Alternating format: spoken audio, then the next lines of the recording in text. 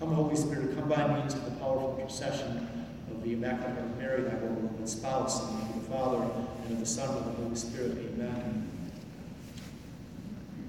I will not believe until I place my finger into the nail prints in his hands and my hand into his side. Famous words of St. Thomas, for which he is forever remembered as being doubting Thomas. And the scene, which is described in John's Gospel, which we read from today, chapter 20, is portrayed artistically by the great Italian artist Caravaggio, one of my favorite painters. The image is right in front of me here. A wide-eyed Thomas is putting his finger into Christ's side as he shows him the side where where the lance of the centurion had pierced his side and his heart. It's rather unfortunate Thomas should be remembered just for those words. We should remember him even more for the next words he spoke, which are, my Lord and my God. These words reveal his deep faith.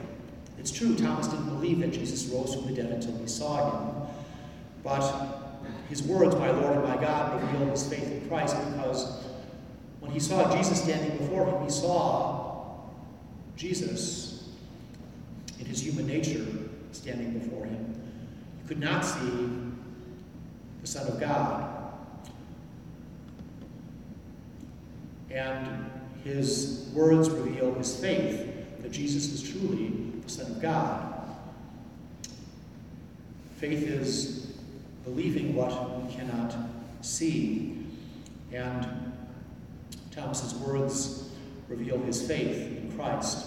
Those words, I like to remind people, are words we should say at the elevations at Mass. It's a tradition. When the host is lifted up, the chalice is lifted up, to strike one's breast and say, Dominus meus et Deus meus, my Lord and my God. I do that after the elevations. When I kneel, I strike my breast, I say those words, reminding myself that the greatest miracle on earth has just taken place before my eyes. Something that I have to believe in faith, because I cannot see it, just like Thomas could not see the divinity of Jesus Christ. Faith is believing what we cannot see or fully understand. It concerns a different order, because faith deals with things that can't be proved empirically. They can't be weighed, they can't be measured. In faith, we believe Jesus is divine and human, true God and true man. In faith, we believe that he suffered, died, rose from the dead, ascended into heaven. St. Paul says, if Jesus isn't raised from the dead, our faith is in vain. In faith, we believe that when water is poured over someone's head, and the words, I baptize you in the name of the Father, the Son, and the Holy Spirit are said, that a transformation takes place, that original sin is washed away, that God's very life is poured into that person's soul, that life we call sanctifying grace. And in faith, we believe at the Last Supper, Jesus took bread and wine. He said, this is my body, this is my blood. And this was the institution of the holy sacrifice of the Mass. We believe in faith that Jesus wanted that same sacrifice perpetuated until the end of time by his priests. He told them, do this in memory of me. We believe in faith that when Jesus saw the apostles on that first Easter Sunday evening, he gave them the power, a share of his own power, to forgive sins in his name. When he said to them, those whose sins you forgive are forgiven them, and those whose sins you retain are retained. I think it's highly significant that the first thing Jesus did when he appeared to his apostles that first Easter Sunday was to give them the power to forgive sins in his name. This Sunday, the Sunday after Easter, is now called Divine Mercy Sunday because the Church celebrates the institution of this great sacrament of mercy, as I like to call What is the purpose of the sacrament of penance, of confession? Well, primarily, it is for the forgiveness of sins of a serious nature committed after baptism.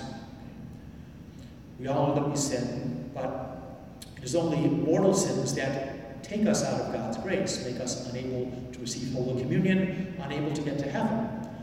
And the sacrament was instituted primarily for the purpose of restoring someone to a state of grace who had lost that state after baptism.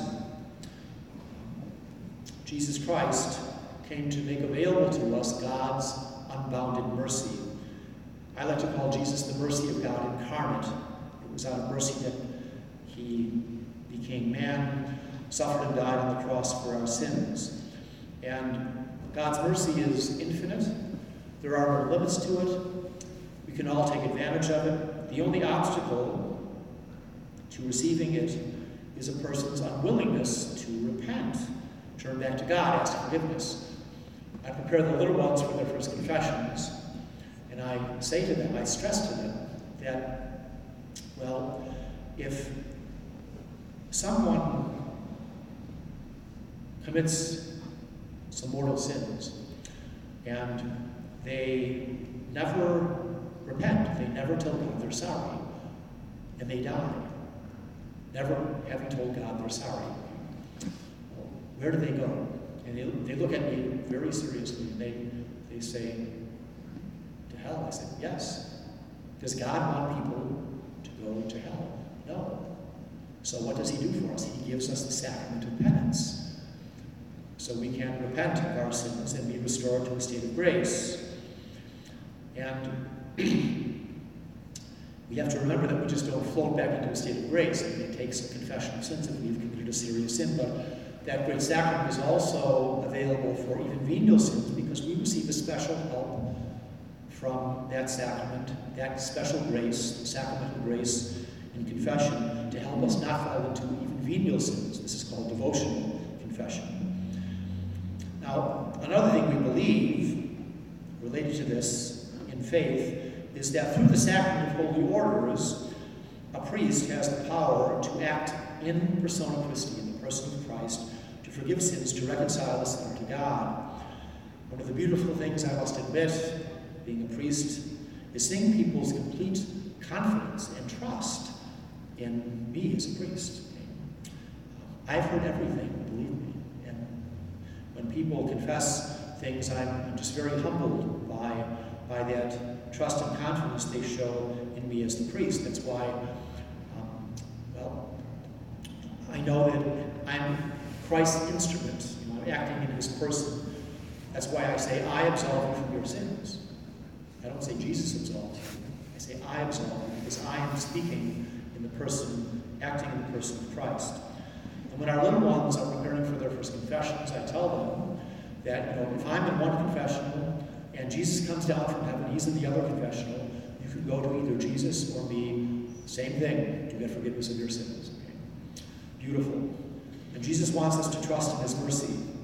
This is the basic message he gave to Polish nun, Sister Faustina Kowalska, back in the 1930s. She's now Saint Faustina. And Jesus, when he appeared to her, he said, this is the last opportunity of mercy I am giving the world. It is a compliment to Christ's appearances to St. Margaret Mary, where he asked for reparation to his Sacred Heart for sins. In his apparitions to St. Faustina, he asked that people trust in his mercy. And he appeared, as the image to my right portrays him, with red and white rays coming forth from his breast, from his heart, to symbolize when his side heart, the purest blood and water came forth, signs of baptism and the Eucharist. And Jesus asked Faustina to have a painting painted of him as he appeared to her in the Divine Mercy image. And Jesus asked that this Sunday, in which we read this gospel, that it be celebrated as a Divine Mercy feast day. And it It took some years for the church to finally approve this. They investigated it. In the year 2000, Pope John Paul II proclaimed this Sunday Divine Mercy Sunday. And actually, also he canonized St. Faustina. She's the first saint canonized in the new millennium, in the year 2000. And Jesus made a great promise to Faustina regarding this Sunday. I'll quote him. Okay. On this day, the depths of my tender mercy are open. The soul that will go to confession within 8 days before or after Mercy Sunday and receive Holy Communion shall obtain complete forgiveness of sins and punishment.